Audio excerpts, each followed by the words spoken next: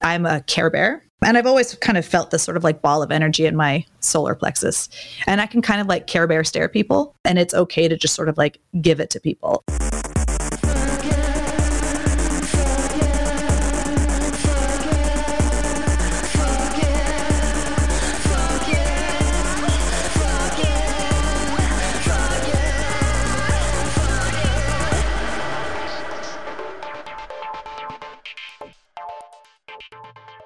Hello, welcome to Fuck Yeah, the podcast where we say fuck you to cancer. I am one of your hosts, Sarah Tomcheson, and I am joined by my punky and spunky co-host, Robin. You are looking extra punk today. Like there's like the hair, everything. It's so good. Thank you. Thank you. It's because I did nothing to my appearance before showing up and just fluffed my hair a bit. So this is I woke up like this. Yeah, it's nice. I've started ratting my hair or teasing it as it's called. And it really works for days. It looks like this. I love it. What's giving you a fuck yeah right now, Robin? Well, I kind of have two. Can I do two? Of course. Okay. One real quick one. My genius coworker, co-host, Sarah, we were going to have a boring old meeting. And Sarah, you said, let's do it at the Korean spa. Yes. And I was like, what? And it was the first time I'd been back since the pandemic. Mm-hmm. And we did, get a little work done. And I just really, it was a big fuck yeah towards self-care. I really needed that. And it was just so wonderful. So yeah. I appreciate you doing that. It was really a great idea. I was almost a little bummed that it wasn't my turn to say fuck yeah, because I love this life hack is that I found a spa that has Wi-Fi. It's hard for me to do meetings, but it's really great for focused work. Like I'll go and I'll spend the whole day there. Yeah. And I have my computer and I set up on like the warm heated jade floor and I just like projects and then we'll take little breaks to go soak. And it's so wonderful. And I really missed being around naked women of all ages. Yes. It's really so affirming of just like, there's so many different iterations of bodies in that space. And we can all just be comfortable and sit around in very hot water or very cold rooms. Yeah. And it's just really lovely. I love that. But okay, so that's one fuck yeah. My other really big fuck yeah, it can key into what we're talking about today is that on a much smaller level, my basement flooded. People might have heard that California is entirely soaked at this point. So my basement flooded. There is about 3 to 4 inches in the basement of water. And that has been a big disaster. Mm-hmm. But that basement was my original crafting space that never worked out because it's a dark, dank space that I don't know what I was thinking. But I had a big work table in there and a lot of craft stuff. And once I set it up was when we moved in 10 years ago. And then I immediately got pregnant. I had 2 kids. My parents died. And I have not really been down there much other than to just shove projects in there. So there were some projects that I needed to kind of get rid of that got soaked. I was able to throw those away without being upset about it. I'm like, well, it was okay. Almost all of my supplies were fine. Oh, and it got me to thinking about how to utilize the stuff down there. And because I have people that are going to be staying in the back house soon for 4 months, I have to rearrange my workspace to get stuff out of the main part of the house. I have this table set up now in the back. Mm-hmm. I'm going to rearrange everything. I have more space to work and I have more space to store things. And I have this time capsule of craft stuff that I'm just opening up drawers going, what? It's like I'm going on a shopping spree or like I was donated a bunch of stuff from 10 years ago me. So I'm really like excited about it. And this other thing happened where like yesterday, it was raining hard again and the basement was going to flood. And we're like trying to throw sandbags in and we're like wearing our raincoats, me and Max, and he's like cleaning the gutters and all of this like kind of emergency work to get things done. And we became a real team for the first time in a long time. Like we've been having our struggles lately. And by the end of the day, there was just a nice connection and nice like feeling of being in the same tribe, working on the same things, and rather than being in opposition with each other. So that really aligned. And I don't know. We're still struggling with the basement, but it all kind of came together out of like this emergency situation we were forced into. Like we rose to the challenge and I think we're better off for it. So I feel really like, fuck yeah, about that. Oh, that's so great. Yeah. I mean, the struggle and the glory of super long-term relationships is that, sometimes you have just these pressure tests. Yeah. Oh, right. We're really good at this stuff together. And I do think like proging is something that is really important in a long-term relationship. Like what's proging? Like when you have a project. Oh, okay. Proging. Got it. Never heard that. That's not a thing that people say. Oh, I guess it is. That's the sitch, I guess. Having your area of thing where you can come together and do projects, I think is so invaluable. I want to, suck your dick all the time, all day, every day. It doesn't last forever. Right. Right. Other things like, let's save our house. Yeah, it was great. And I just feel good about it. Like I don't know, things are coming together in a nice way. Yeah. Nice. I'm happy for you.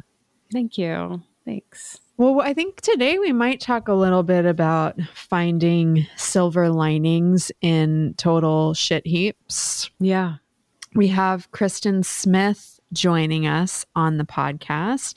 Kristen is an improv comedian, a writer. She was involved in comedy sports for years. She works at Nickelodeon. She was involved in the show Casa Grandes. If you have read the Casa Grandes comic books, she is the author. She and her wife, Kat Davis, have a YouTube show called Happy Wife, Happy Life with another couple. And she is one of my compound mates. She is also a survivor of cancer. And so we're going to have her on to talk about how the fuck do you navigate a cancer diagnosis in your 30s right before having your first kid. Yeah. And during a pandemic. Yeah. I'm really excited to share her kind of worldview and perspective with folks because she has been a big ray of light in my life and I find her very inspiring. I'm looking forward to getting to know her because we've met a couple of times, but you always speak so highly of Kristen. So I'm excited. Yeah. All right, let's get into it. Kristen, welcome. It's so nice to have you here. Oh, thank you. I'm excited to be here. So we usually start off with rapid fire questions. So I'm just going to throw a couple questions at you. You ready? I'm so ready. I'm very excited. Okay. What's the last picture on your phone? Oh, it's probably my baby. Let's see. Actually, it's a picture of a gay man simulating sex on my wife.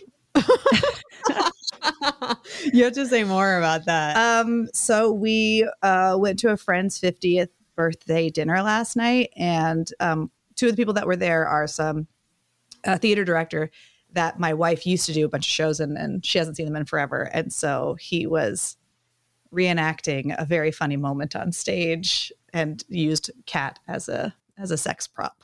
But they're having a great time. That's so it was as if they knew you were going to be on this podcast. I knew. Yeah, they definitely did. And then it's my baby holding a bunch of Winnie the Poohs. So it's out. I feel like my phone's filled with similar things. It's either kids or sex related or gay stuff, you know? Yeah, that's how it should be. Yeah. That's life. What's the last podcast you listened to? Well, besides your podcast, which I spent a lot of days listening to, I just finished, I was on a flight and I finished listening to David Spade and Dana Carvey have a podcast about SNL. And it's like they just interview other SNL alums or like guests that have been on there a bunch of times. It's super fascinating. And there was a 2-part episode with Lorne Michaels, which... Oh, really? Yeah. And it was like the perfect length of my the flight. The man, the myth. Yeah, exactly. I was like, oh, I love that it was 2 parts. It was super fascinating to listen to him talk. And it was also like really inspiring because, you know, I used to do comedy and SNL was one of those things you're like, I want to, you know, aim for that. It seems like the backstage stuff is so interesting at that show as well. Like maybe even more interesting than what happens on stage. And the process. Yeah. To get it out so fast, so often. It seems really intense. It's really interesting to hear sort of like everyone's experience. Like David Spade he kind of always talks about how he's like, I didn't really do a very good job on the show. And I was just kind of there. And like from our perspective, like I wouldn't think about that at all. And even Dana Carvey's like, I didn't know I was famous because of Wayne's World. Like I didn't because it was different then. We didn't have the internet, so we didn't know. So we just made this movie and then that was it. And then all of a sudden out of nowhere, I'm famous. I'm just like, wow. Yeah, what a different world. So Kristen, who is your first celebrity crush? Oh, I can't wait. What is it? Well, I think if I'm going to be completely honest, it's probably Miss Piggy. Oh my God. I love that so much. Are you kidding me? Oh, you must. You're like, I want high maintenance, power, like big bitch energy. Yeah, that's kind of what I married to. So. Good for you. Yeah. Good for you. Yeah, I think it's like Miss Piggy and then probably Bette Midler. Although my love for Bette Midler goes beyond any sort of like crush. It's more of like a soul connection. That word is not sufficient for your feelings about Bette Midler. No. I feel like they have a similar energy. Yes, they are. In a way, you know, they're that diva kind of energy. That's so interesting. So do you identify with Kermit at all? I do in the sense that I am kind of opposite of Miss Piggy, but I don't in the sense of like, I don't know, he seems to get frustrated a lot more. Like early days Kermit. Right. If he's a little bit more high stress. And I don't think I am so much like that. I think I'm more of like a Fozzie or a Rolf or a Gonzo or even a Scooter. Like, wow. I feel like this might be a new category of question that we should. Yeah. What Muppet are you? Yeah. Yeah, I don't know how to identify to one Muppet. I'm a little bit of everything. Or maybe it should be which Muppet would you most want to sleep with? You know, because I would say like I'm an animal girl, you know? Yeah. Ruby's pretty into animal, but she might be into animal because animal is Andrea's favorite. Oh, right. It's hard to know if there was a little bit of influence there. I mean, if I was going to sleep with a Muppet, it would definitely be Piggy or Janice. Like, that would be fun. Yeah. That's the long-haired one, right? Yeah. In the band. Yeah. That's the one that I most identify with. Yes. I'd be like, I would be a Janice, like the guys in the band. Although I'm not as much of a stoner anymore. I haven't spent enough time with the Muppets to know. Well, what's your first gut reaction? I don't have one. What was your first mode of masturbation? I don't even remember. There were many.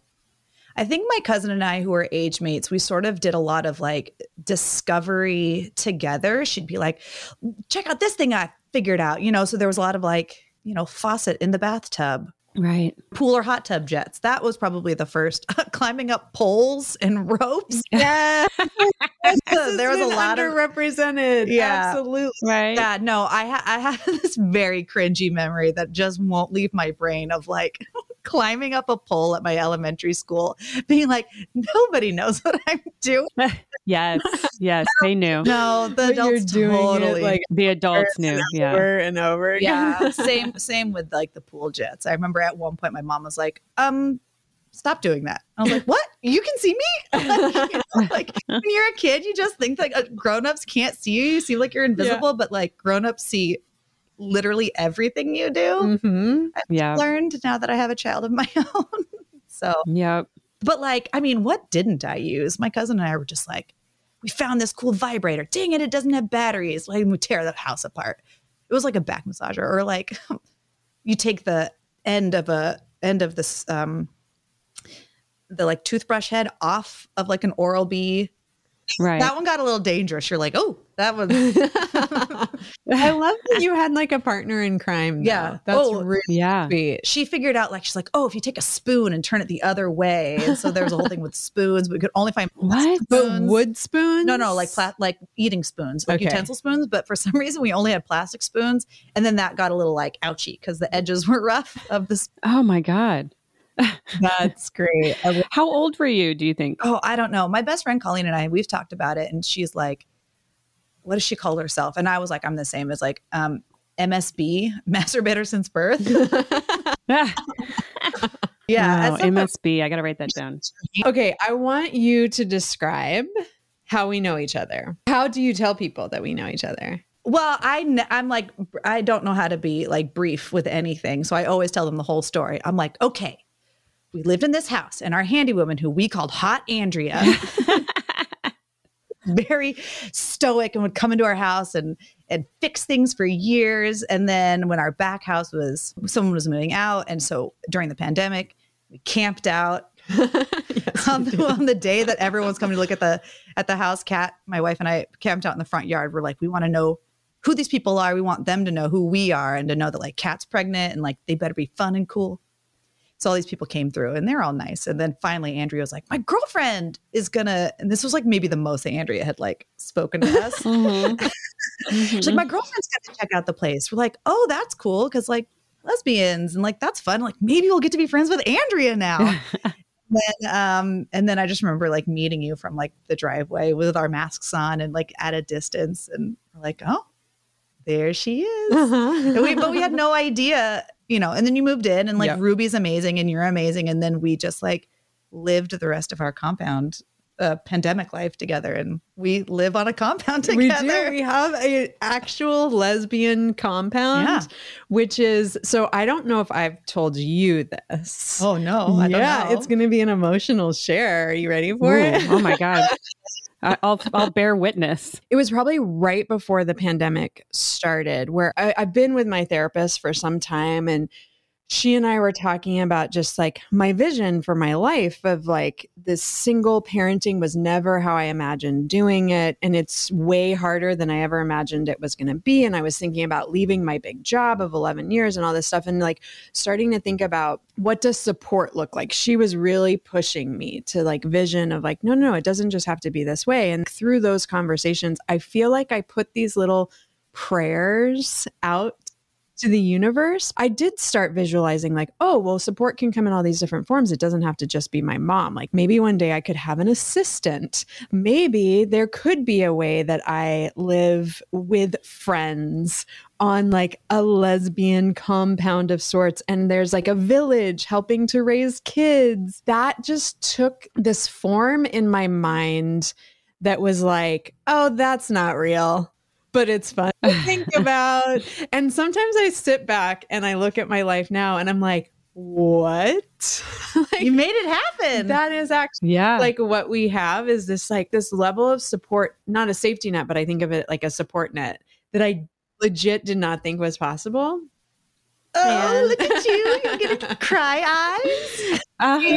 Like we moved on to the mom pound. Well, we call it the mom pound now. And then it just turned out that we all really liked each other, which was just like a huge bonus because, we share a yard and all these things. And it's worked out very beautifully. It's so nice to have you so close. And, Ruby sometimes just runs over to your house. Oh, yeah. And it's amazing. We love that happens now. It's also funny, too, because when you moved in and Kat and I were like, wow, Andrea and Sarah are so cool. and like Sarah works in the pleasure industry, and like, neat. Maybe we'll get to talk to her about it someday. And like, we were just always like, they're way too cool for us. And like, I hope they want to hang out with us. And now we spend holidays together. Yeah. I think at one point, Andrea was like, well, that it's like a mutually beneficial, it's like a symbiotic relationship with both houses. Yeah. And I was like, Oh, it is? Yeah. We just thought we were obsessed with you guys. It turns out that you like us back. Oh, that's so nice. Yeah. Well, it seems like as new parents, also having someone who's a few years ahead must be really helpful. I mean, having a newborn child is just such a dramatic change and experience in anybody's life. Yeah, totally. And just having Sarah so close by. I mean, we've often just been like, our baby has a fever and it's 101. Is that bad? And Sarah's like, no. Okay, great. Move on. Especially during the pandemic where we were so isolated, Right. and the people that lived back in this back house before, we have like a shared backyard. And the people that lived here before just weren't taking the same types of precautions that we were taking. So we weren't really able to use the back space, which was a great sadness to us because it had been a space for everybody and then it wasn't. So when Sarah and Ruby moved in, and then it just became our outside house. Like we would have meals together and we would project movies outside together. And only like recently do we even go into each other's houses, and it still feels like a special fun treat. Yeah. But it was like such a gift to bring the baby out here and know that no one's going to be annoyed if the baby's annoying at dinner. And like Sarah makes dinner, and then I don't know, I guess our contribution was like being entertaining. I'm not sure. But it was like such a well-timed gift for us as well. I love that for both of you. And then it wasn't long after that. Oh yeah. That you were diagnosed with cancer. I found out was diagnosed with a form of non-Hodgkin's lymphoma called follicular lymphoma. And I found out 15 minutes before Ruby's birthday party was supposed to start. And so, yeah, I got off the phone with the doctor and I was like, oh, okay. And well, I guess I'm going to go to this Dolly Parton birthday now. I'm like, I'm so glad that I've got that planned to get me through. Our like neighborship and then subsequent friendship started with me being newly diagnosed with cancer and us being about a month and a half away from having our baby.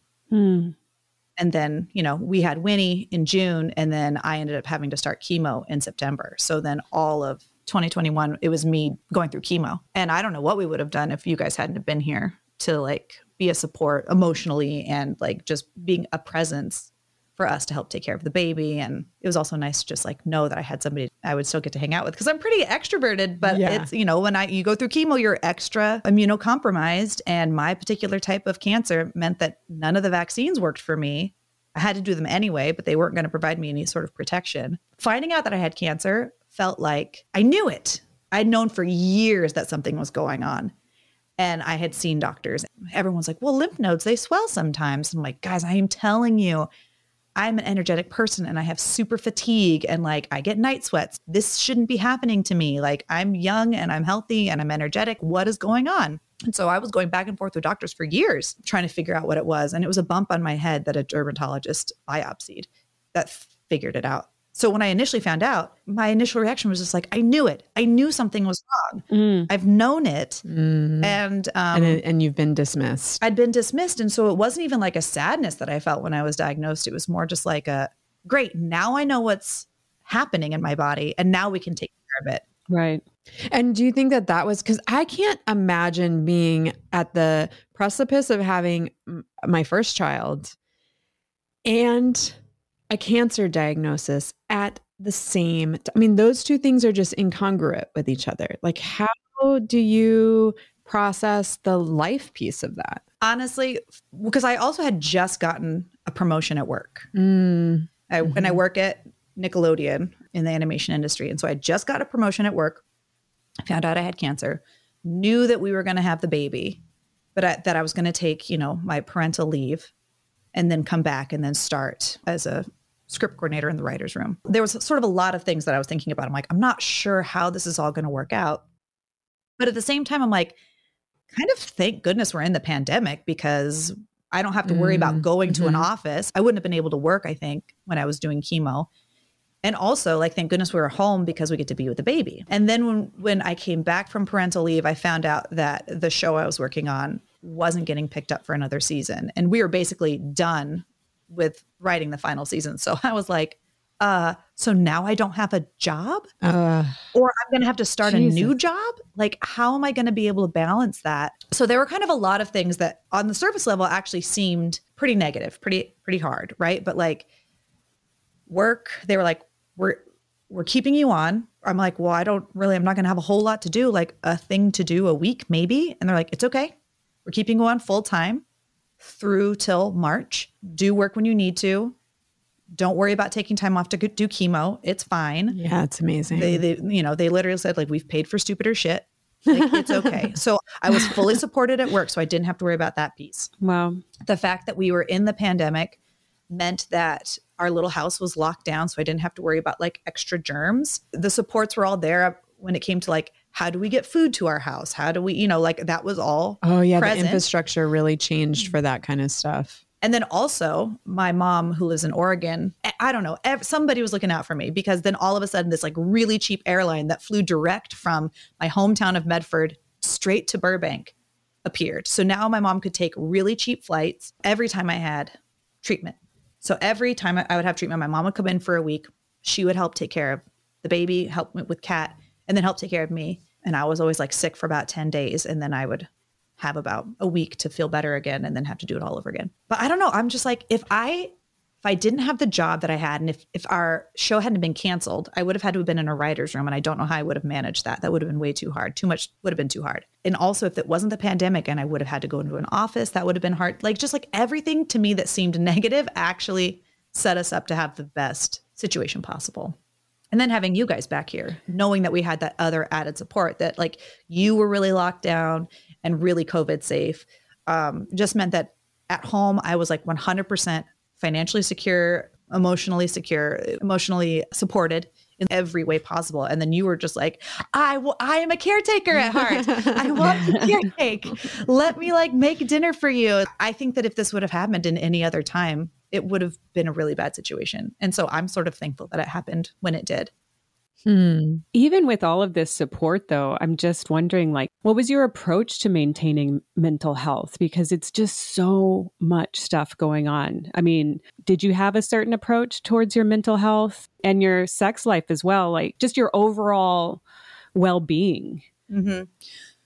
I think I have a couple things. I had a couple things sort of at play that sort of set me up to be able to handle this. My family is not a stranger to strange health tragedies. Mm-hmm. When I was 15, my brother was 19, and he went in for a surgery that was supposed to be like not such a big deal. The hospital, they didn't care for him the way that they should have, and he ended up going into a coma because he was an allergic reaction to morphine and went into a coma and then had massive brain damage. So, which totally flipped our family on its head. And so then for the rest of my adolescence, for the rest of up to now, like my brother has needed caretaking, and my mom became his like 24-hour caregiver for a long time. And so that was all through my teen years, which was difficult. I now know. My natural instinct is just sort of to like bring the light, make people laugh, lift the mood, lift everyone's spirits, just try to be a helper in that way.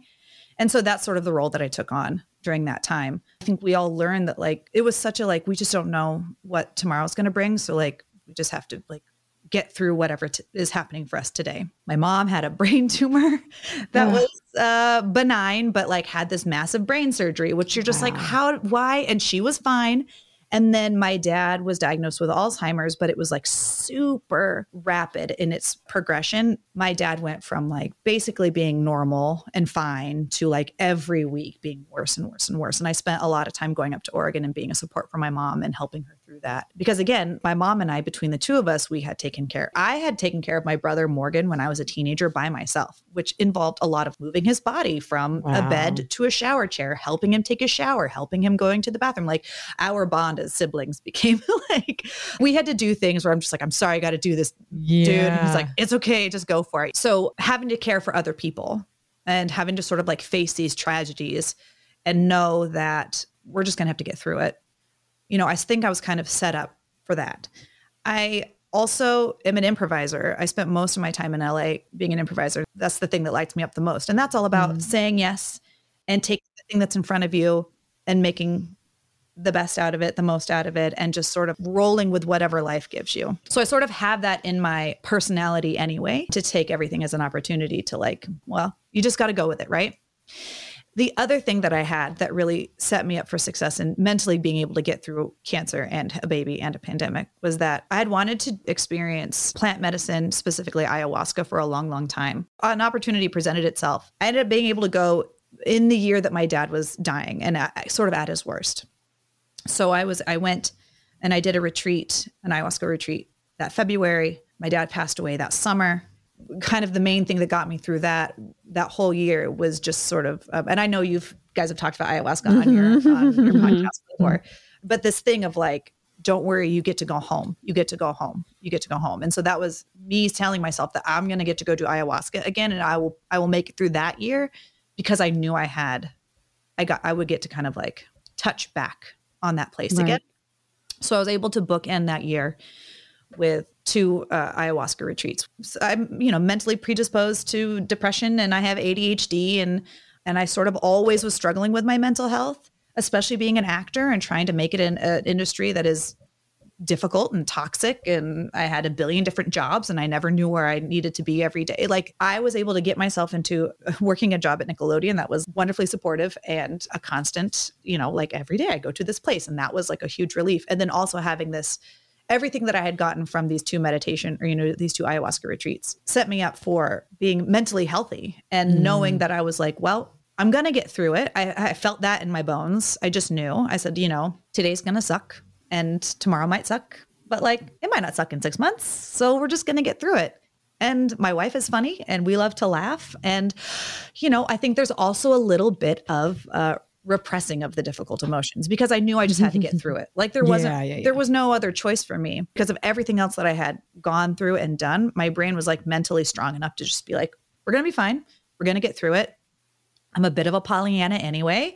So I think that's kind of my natural disposition. And so I'm like, well, we'll just take it one day at a time and we'll make it through. Now, I know you asked me about the sex part and that honestly kind of one of the last things on our mind. So because I was pregnant and also because probably all cancers do this, but my type of cancer specifically really sort of like threw me out of a passionate place, I think.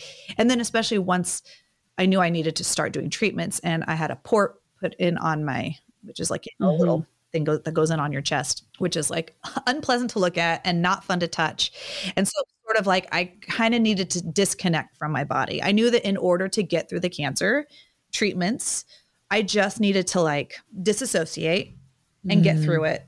And so that also sort of meant disassociating from my body and just know that I don't need to put any extra pressure. And Kat felt the same way. Like we don't need to put any extra pressure on our relationship to try to make sex happen because we're kind of dealing with everything. She was postpartum and, that's obviously very difficult. Kind of neither of us were in a place to be able to tackle that kind of stuff. Even now, I'm a year in remission. I'm a year out from chemo. She's still working on like pelvic floor stuff and like, weird things happen inside of her body when we try to get nasty. I think right now I'm really processing and I'm, really sort of going through the like, oh, here's all the trauma that my body sort of stored up to get through cancer treatments. And it's time for it to all come out. I'm in a really interesting place right now, trying to like reconnect with my body.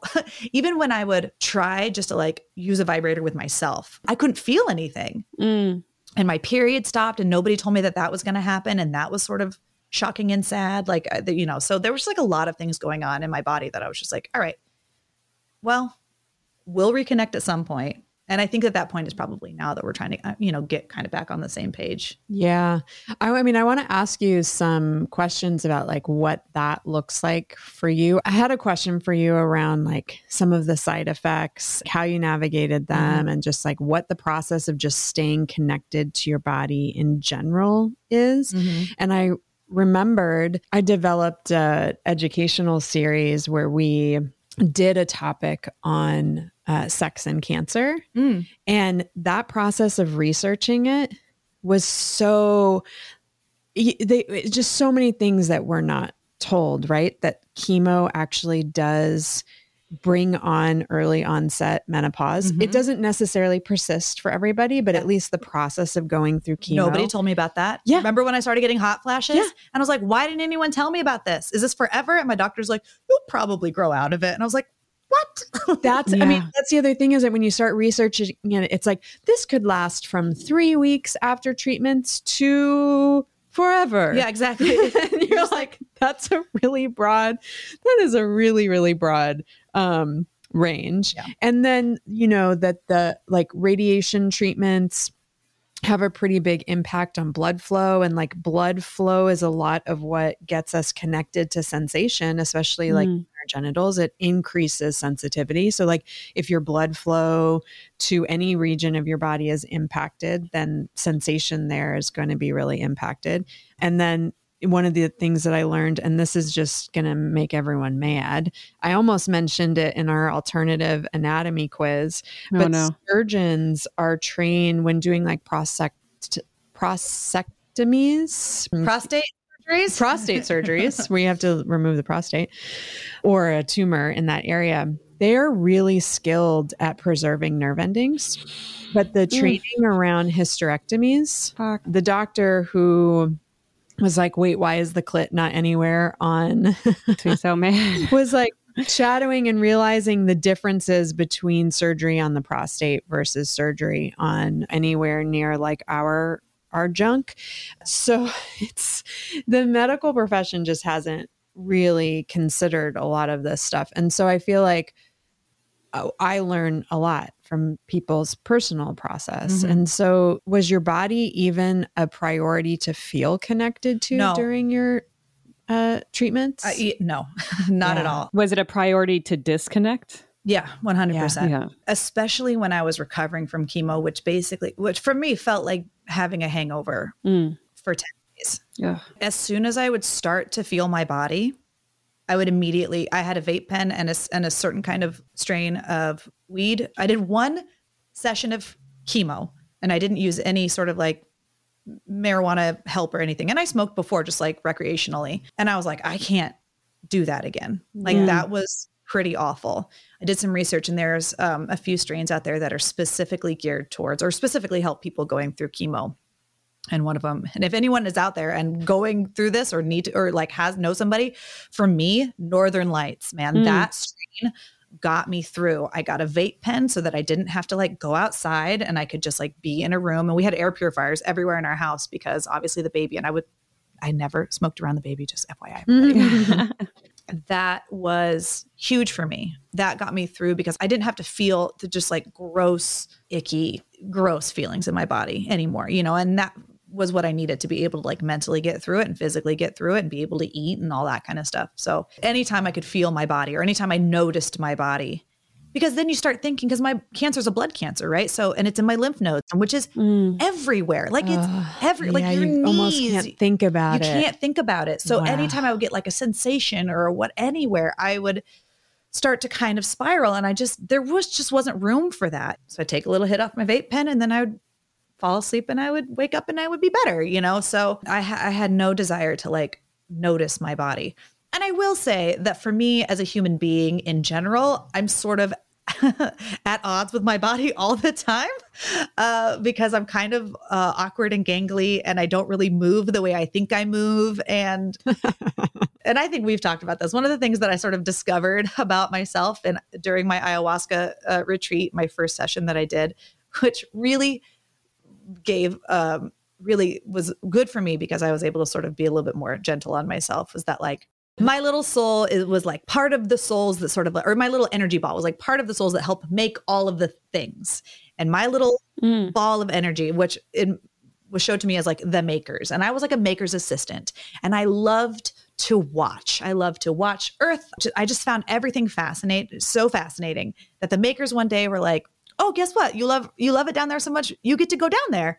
And I was like, what? No, I don't want to go down there. It's suffering. It's awful. Like, I don't want to go. And they're like, oh, but we already filed the paperwork. Like, you kind of have to go. And I was like, no. One of this phrase that kind of kept repeating in my head was that I was a reluctant soul. And so they sort of sent me down here anyway. And so I think, I was like, and that's why like little inconveniences make me so mad. I'm just like, I did not sign up for this. And I'm like, oh, that makes sense why my little ball of energy inside of this body is just like, what do I even do with these arms? And so I've always sort of been with my body. And also, being queer and figuring out like, there's just a lot of things that have sort of made me feel like myself is separated from the like car that my soul is inside of, if that makes sense. It's so interesting though that you describe yourself as being like kind of frustrated with the little things, because when you just described your approach to like this really big thing, it's so grounded and positive and like hope seeking, and still sort of approaching things with this sense of curiosity, which you've just described as being kind of baked into the DNA of your soul, right? You're a very curious soul, regardless of maybe being a little reluctant about this incarnation. I don't think of you as being someone who's like really put out by life. Oh, I mean, I hate dishes. Folding laundry can go fuck itself. Like, it's all the little things. It's just the tiny little things like taxes or like, I don't know, just like dumb stuff that you're just like, oh, yeah. I mean, I think I can handle the big stuff because I've already had to face the big stuff for other people. This is the first time I've really had to face like a big thing for myself. And I think that's probably also weird because I don't tend to be a good caretaker for myself. I would prefer to be a caretaker for other people because I don't like feeling feelings. Well, for me, it's like what's coming up is around the disassociation. It's kind of morphing in my mind how I feel about it, because there are all of these things that we are more conscious of in the culture right now about like fight or flight and all of these different coping mechanisms. And I'm like starting to realize how much disassociation I've done with my own sexuality and in other aspects of my life. I'm working on being in the present and being embodied and all of that stuff. But you're really highlighting the importance of these coping mechanisms.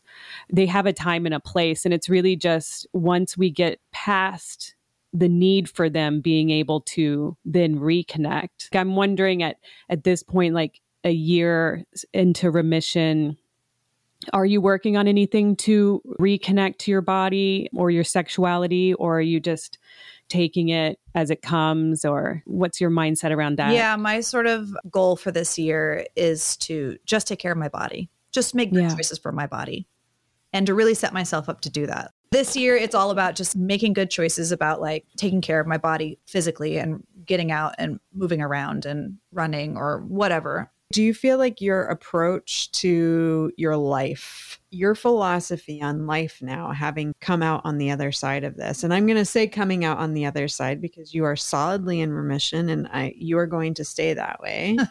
What's different for you and how you approach the world and where you're going in it? I think that anytime I sort of get the impulse to go do something, even if it's just like get up and go get a glass of water instead of fighting with myself to be like, but I'm so comfy right now where I am. I'll be fine. You know, just like getting up and doing it. And that's for anything, for just saying yes to going to a place. We started going to a lot more concerts because that was an outdoor activity that we could do. Just sort of being more open to be like, yeah, I'm going to spend the money. I'm going to buy these tickets and I'm going to go do this thing because why the hell not? Regardless of anybody's health situation, we only have today. So you can plan for tomorrow. You could remember yesterday. I only have right now guaranteed. And we probably all know that intellectually, but like, I think I feel that in a much deeper way. And I will say, like, I am very lucky. I do feel good. I do feel strong again. I do feel kind of like back to my regular self. And I'm really happy about that because I'm on a support group on Facebook for follicular lymphoma because technically it's not curable. And it's just something you treat. It goes away and it could come back and then you treat it again. And you just have it forever. And I see a lot of people that have go through a really hard time. You know, I'm doing maintenance therapy right now. So technically, you know, my immune system dips. I have to do that every 3 months. And I see people who have like chronic sinus infections. I see people who have like get really bad like rashes and things.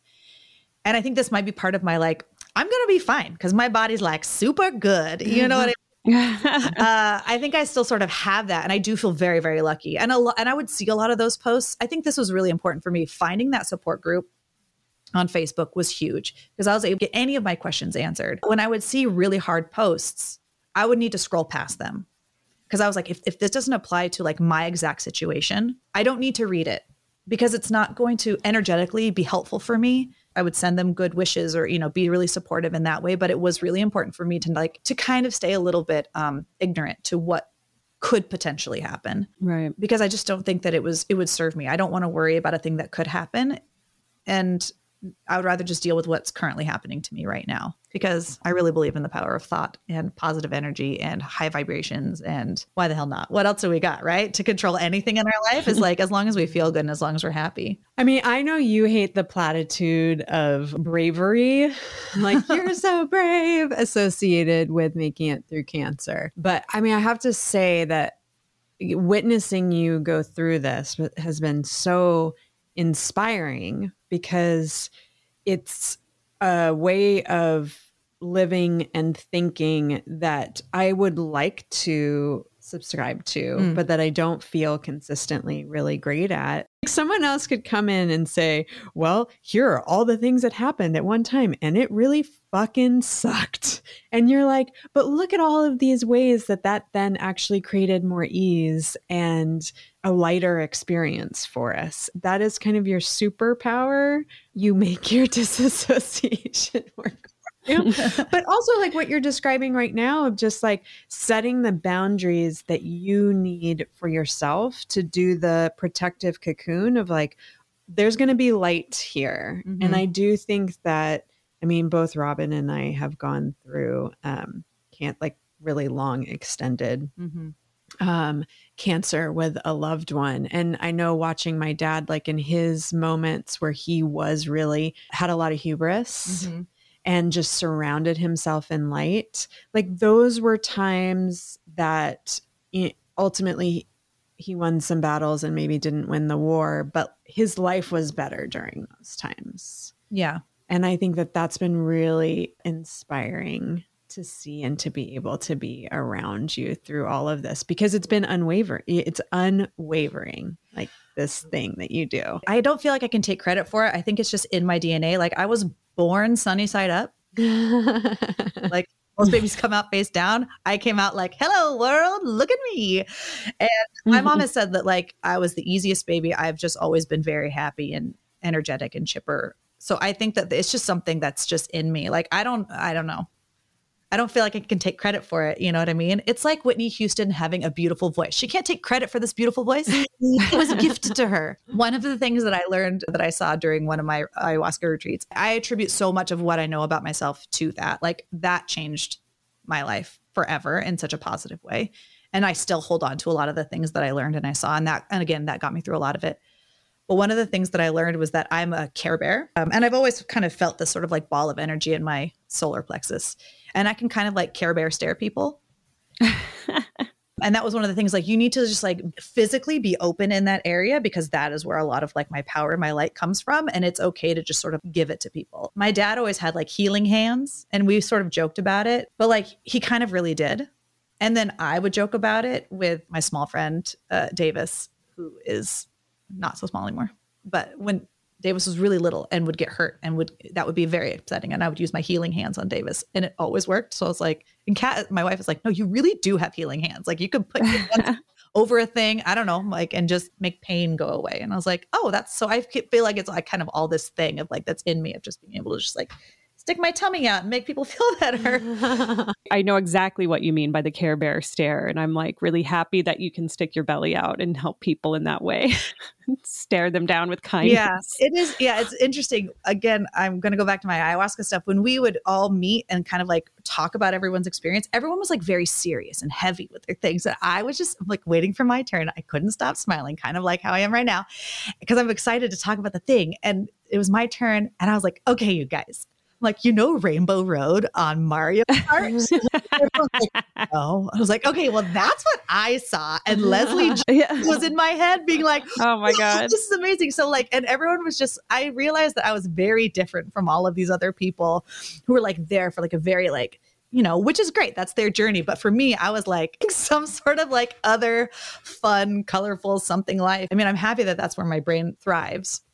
Although there's darkness there too. I think we all sort of struggle with that. Again, I think it's just sort of in my DNA and it's not a thing I can really take credit for that I like cultivated. It's just sort of there and I can tap into it. Like, thank goodness. It's so fun. Yeah. Yeah. I mean, for someone who does not have the Care Bear stare in them, what are resources or suggestions you might have for things that they should look into if they're embarking on this big cancer journey? I think any sort of just belief in any power outside of you. I grew up Catholic. I don't consider myself Christian really at all anymore, but I've also know that I've never felt alone. Even when I'm by myself, I'm like, I know someone else is there. At one point went on this self-help kick book thing, and I read this book called You Are a Badass by Jen Sincero. That changed my life. I think that moment I switched into like a different gear. She's a really great writer, and I listen to her audiobook, and she sort of talks similarly to me. And so that really, and talking about like kind of high frequency and higher powers and all that kind of stuff, just like, I don't know, that just helped me know that there's like something else that I can tap into. There's some other thing that I can like grab hold of to like be my buoy if I ever feel deep and down. Because I think it is really easy to get pulled down, right? You think of like that metaphor of the crabs in a bucket. Are you guys familiar with this thing? No. Like if there's a bunch of crabs in a bucket, if one crab tries to crawl out of the bucket, all of the other crabs will try to pull it back down into the bucket. Like if these crabs are like set for the seafood market, one crab will like, I'm going to escape. And all the other crabs are like, you will not, you will stay with us. You know, if you feel the darkness in you, if you feel that pull, it can be really easy to sort of just like let go and let it take you over. And I know that it's a struggle for everybody, and everybody, it's harder for some people than others. But I think being able to like believe in something else to sort of pull you out, and like today is hard and tomorrow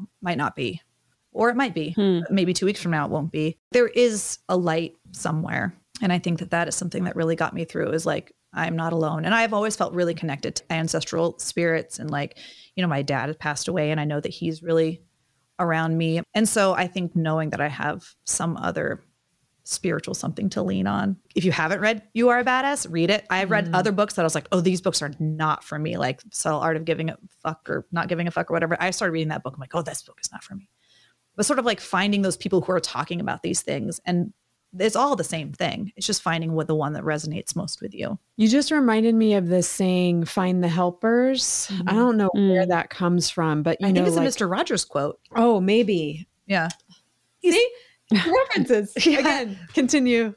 Right. Especially as like a empathetic person, when there's like a tragedy happening, you can like let yourself just get sucked into that thing that you're witnessing, or find where there are the rays of light of the community members who are doing kind of the superhuman feats to get people out of floods and those kinds of things. And like, you can choose one. I mean, and I'm not trying to create a binary. There's a whole like a range of things that you can do to hold space for the tragedy while also, you know, looking for the light. But I really appreciate that. It sounded like your Facebook group was also that for you. How did you find your Facebook support group? Once I found out what it was, I kind of went and searched for a support something somewhere immediately. The interesting thing about the support group is because we are never, because it could come back, right? This support group is called Living with Follicular Lymphoma. So other people sort of described other cancer support groups of like, you're there, you're in it. And then for some people, they don't make it. And then it's like, it's a lot heavier, where this is like, there are people in there. There's a woman in particular whose posts I saw a lot, where she was diagnosed with the same stage and grading as me, had the exact same treatment as I had, but like 15 years ago. She did maintenance therapy for 2 years afterwards, and she's been in remission for 15 years. And so I was like, wow. And she is an active member on there, because she's like, for the people that come on who are new or who have a loved one who found out about, you know. That's really generous. So it's a really supportive, amazing group. And I remember putting a post on there just being like, I just got diagnosed. I'm young. You know, this is typically not a young person's kind of cancer. The immediate outpouring of welcome to the club nobody wanted to be a part of. And like, you're going to be strong, you're going to be fine. And like, that was so overwhelming to me that like, so I knew that I had so many strangers had my back, and I could, if I didn't have anyone else, I at least had them. The good side of Facebook.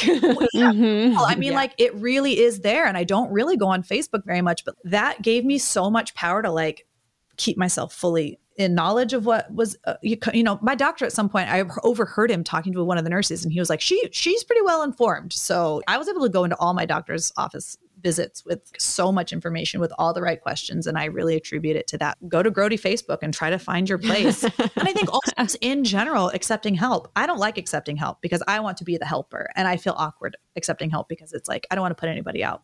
Yeah. But we had so many friends and people that we weren't necessarily super close with show up and like deliver food. And my mom comments on it. She's like, I'm just so impressed with how much support you have in this town where it's most of us don't have a lot of family here and we sort of all rely on our friends to become our family.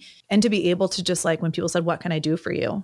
Like, we could really use some soup, you know, or like we could really use ice cream, and then just be okay to like accept their help. That was hard. I feel like I'm seeing all of these ingredients towards, I don't want to say success, but towards your ability to get through this in a non-destructive kind of way, where it's like you have a really strong sense of yourself. You have a strong sense of the kind of higher power, how the world works. Like I love you talking about being a maker and where you were in this more cosmic space before coming here. And then this ability to stay in the present one day at a time and accept help. Those are all really wonderful ways to handle really heavy situations like this. I was able to put that recipe together for myself because I watched my family have a hard time doing that, trying to be the person to really like push my mom to find help with my dad, you know, and being in LA and she's like this where she doesn't like accepting help. I experienced a lot of the maybe not the best ways to handle this kind of stuff. So for me, I'm just like, I know what needs to happen because I've done it for other people, or I've seen other people not do it this way. So I don't know. I guess it's sort of, I don't want to be like every tragedy has a positive thing. I'm not trying to be super sunshiny, but like, I think all of these things that I've done in my life and all of these hard things that I experienced, like set me up to be able to get through it now. And like, I say that, but I had like a breakdown over Christmas about not knowing how long I was going to be alive and the fact that I have a small child and that I don't want to leave her without, you know, one of her moms. So that's also in there. Like it is still a struggle. I need to check back in with myself, and I'm getting a therapist. And it's been a long time since I thought I've needed therapy because I think ayahuasca did such a huge lift for me of all that mental stuff, but it's time now. Like it's time for me to like start checking in again. I might go do another ceremony sometime in the next year to just sort of like, you know, touch that home base again and reconnect. But I think I'm also in the process of processing all the trauma of cancer. Where can people find you?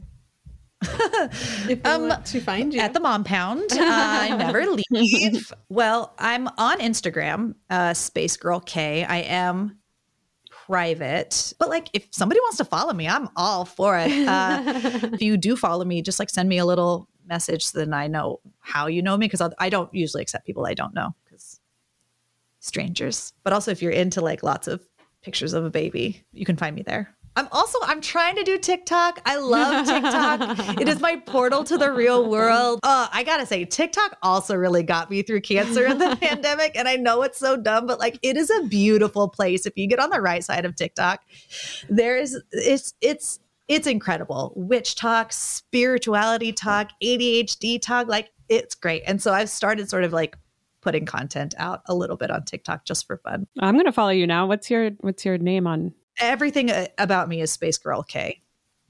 Those are all my handles. Thank you so much for sharing about, I mean, this is a pretty intimate topic and I appreciate that you were open to sharing it with us. I thank you for inviting me, and I'm always open to talk about anything because like, how else does anybody know anything unless we talk about shit? Yeah. I want to talk about all the stuff because like, I'm not afraid of it. I don't want to be afraid of any of it. I'll talk about anything. Challenge me. Okay. All right. I'm going to come up with something else. Season 2. Okay. Yep. Thank you, Kristen. Thank you. So, Robin, I'm curious about your takeaways from that conversation. Kristen's a very impressive person. Yeah.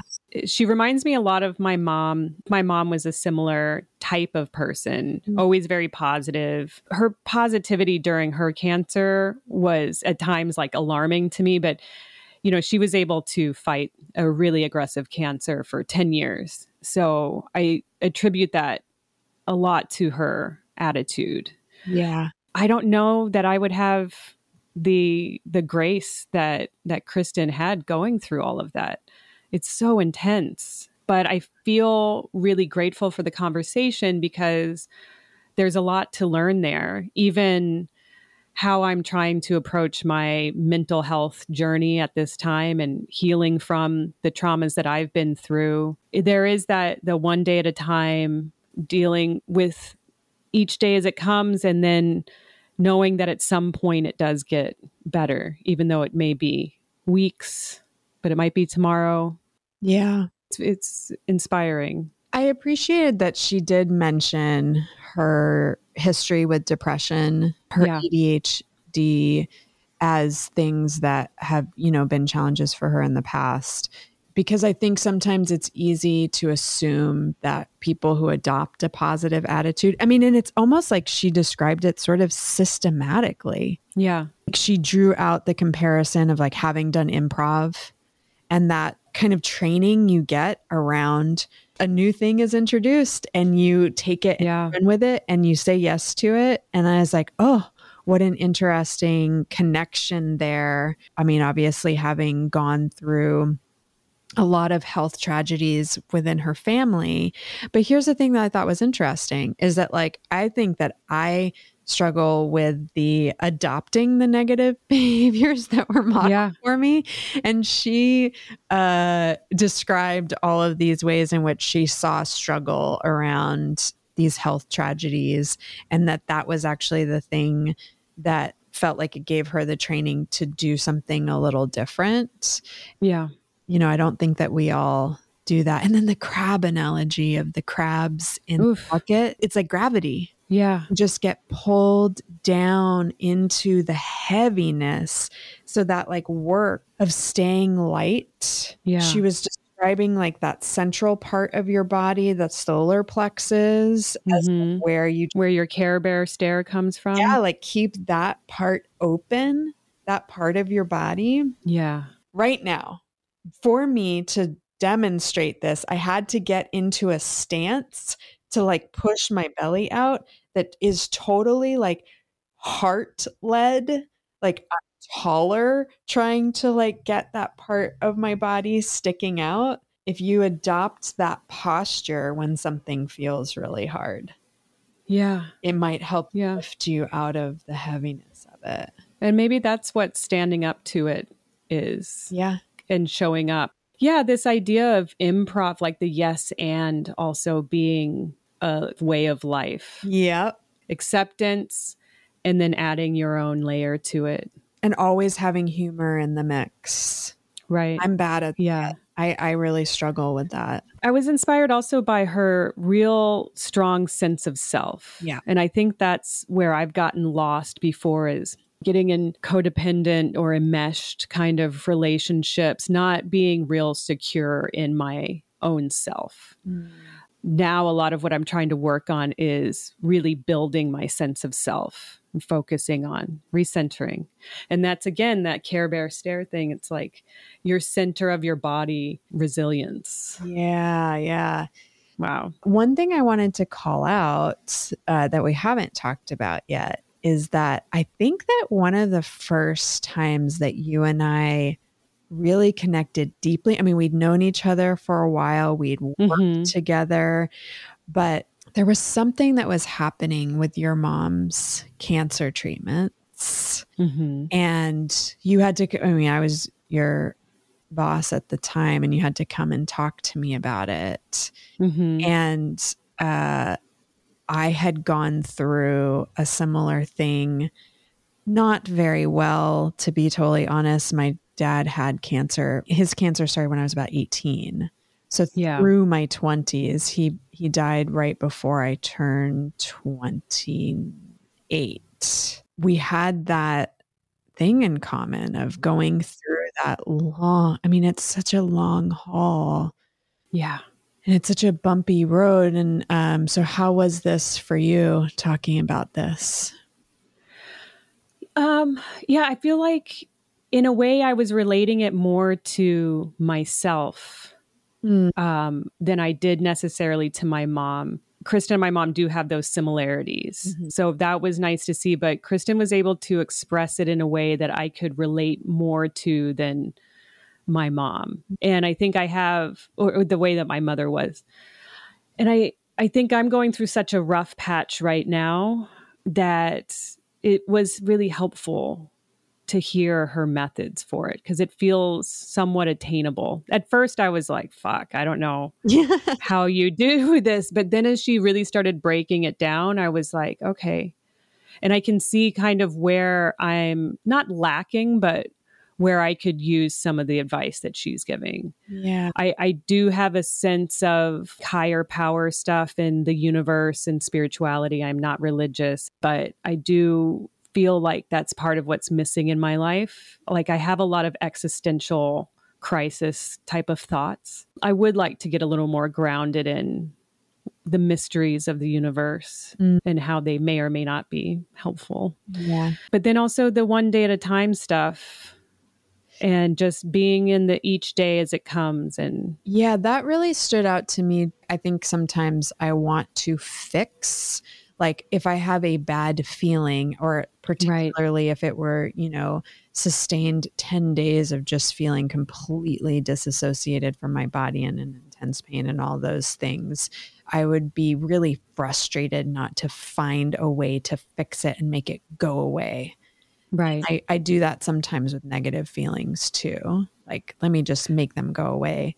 And Yeah. she was kind of describing a process of where you just notice and sit with the thing without trying to change it. And also then put it into this other context. Like tomorrow might not be like this, or 2 weeks from now might not be like this. Like everything, there's an ebb and a flow, everything changes. And that I think can be applicable to so many different situations. Inviting the feelings to tea. So it's just like, okay, you're feeling this sadness, you're feeling like the hopelessness or whatever. And then you exist with that and you invite it to tea, or even the dissociation. Like Kristen really was able to use the dissociation for what it's really meant for, I think. Life and death situations. Yeah, that you need to cope and you need to get through this. And now that she's gotten through it, now is the time to start reconnecting. I've been trying to do that more of like, oh, why am I so anxious? Why are you, like, this is fucked up. I shouldn't feel like this or whatever.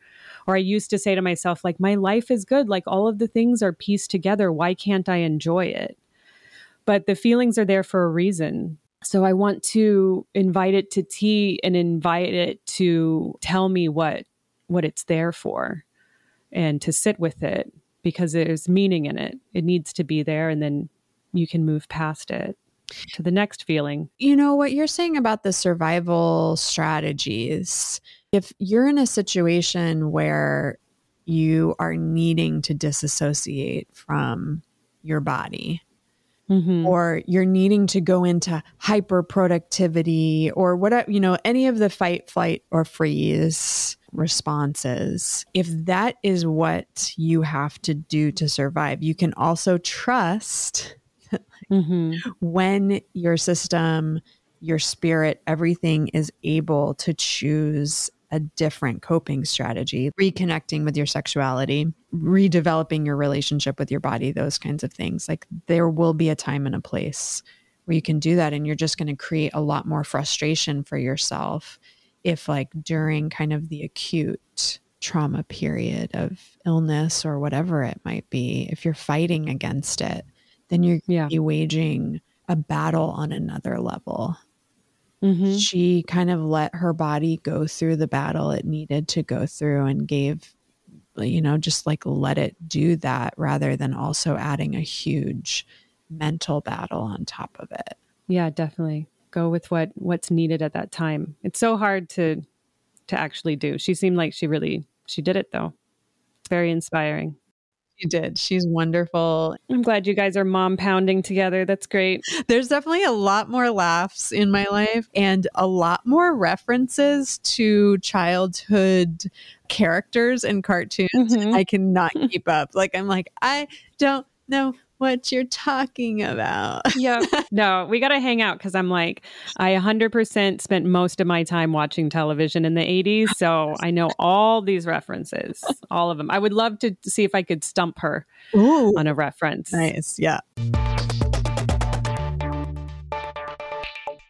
We hope that if you or someone you love is going through cancer, which, obviously is a lot of us, that you find the helpers, you find the community that can support you through it.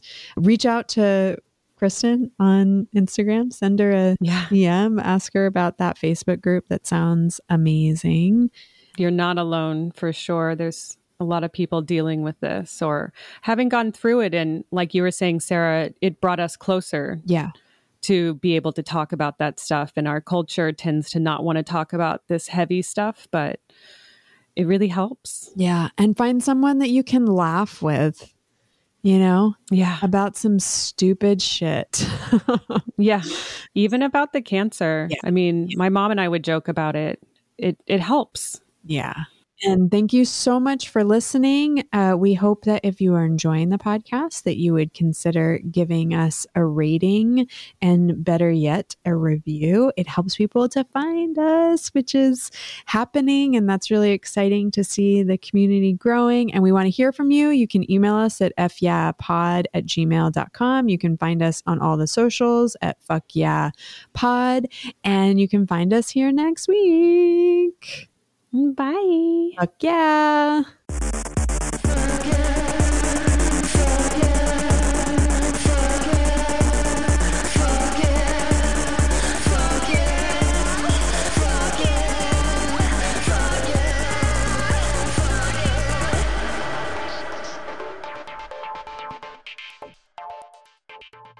Knocking them out of the park. Fuck Yeah podcast is produced and hosted by me, Sarah Tom Chesson, and Robin Jennings. Theme music is produced and performed by She, Her, Sir. You can find out more about what we're up to at fuckyeahpod.com or reach out directly at fyeahpod@gmail.com. If you're enjoying the pod, give us a hand. Rate, review, subscribe, wherever you listen. And make sure to share it with a few friends. Thanks so much for tuning in.